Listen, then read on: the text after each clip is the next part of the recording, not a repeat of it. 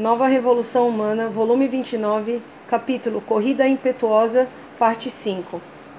Na parte final da proposta comemorativa, Shinichi Yamamoto discorreu sobre a Renascença ocorrida na Europa entre os séculos XIV e XVI.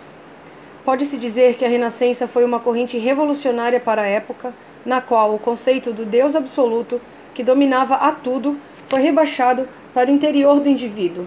Contudo, apesar da refutação à visão de mundo medieval centralizada na Igreja e o brado pela liberdade da natureza humana, o que veio depois disso foi a autoridade externa absoluta, muito diferente da dignidade do indivíduo.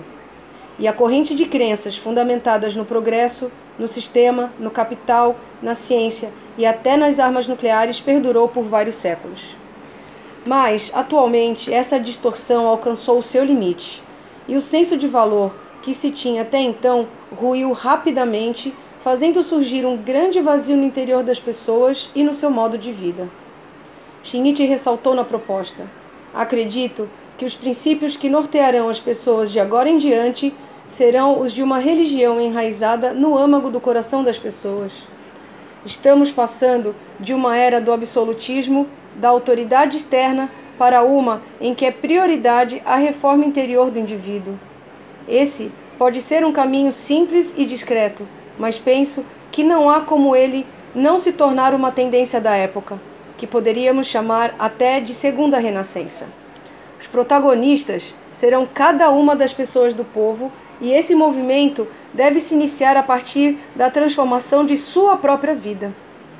Ele a concluiu enaltecendo que o caminho que tornará isso possível se encontra no budismo de Nichiren Daishonin.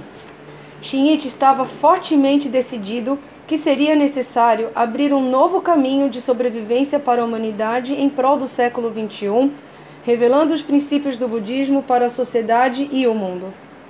Nichiren Daishonin afirma, no seu escrito Estabelecer o ensinamento correto para a pacificação da terra, Rishon Kokuron, se o Senhor se importa realmente com a segurança pessoal, deve primeiro orar pela paz e segurança nos 4 quadrantes da terra. A expressão paz e segurança nos 4 quadrantes da terra significa paz e prosperidade da sociedade e do mundo.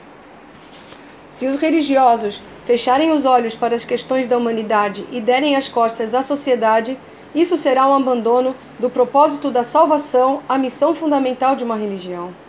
É justamente por se lançar em meio à tempestuosa realidade da sociedade e lutar para libertar as pessoas de seu sofrimento que se comprova ser um verdadeiro praticante budista.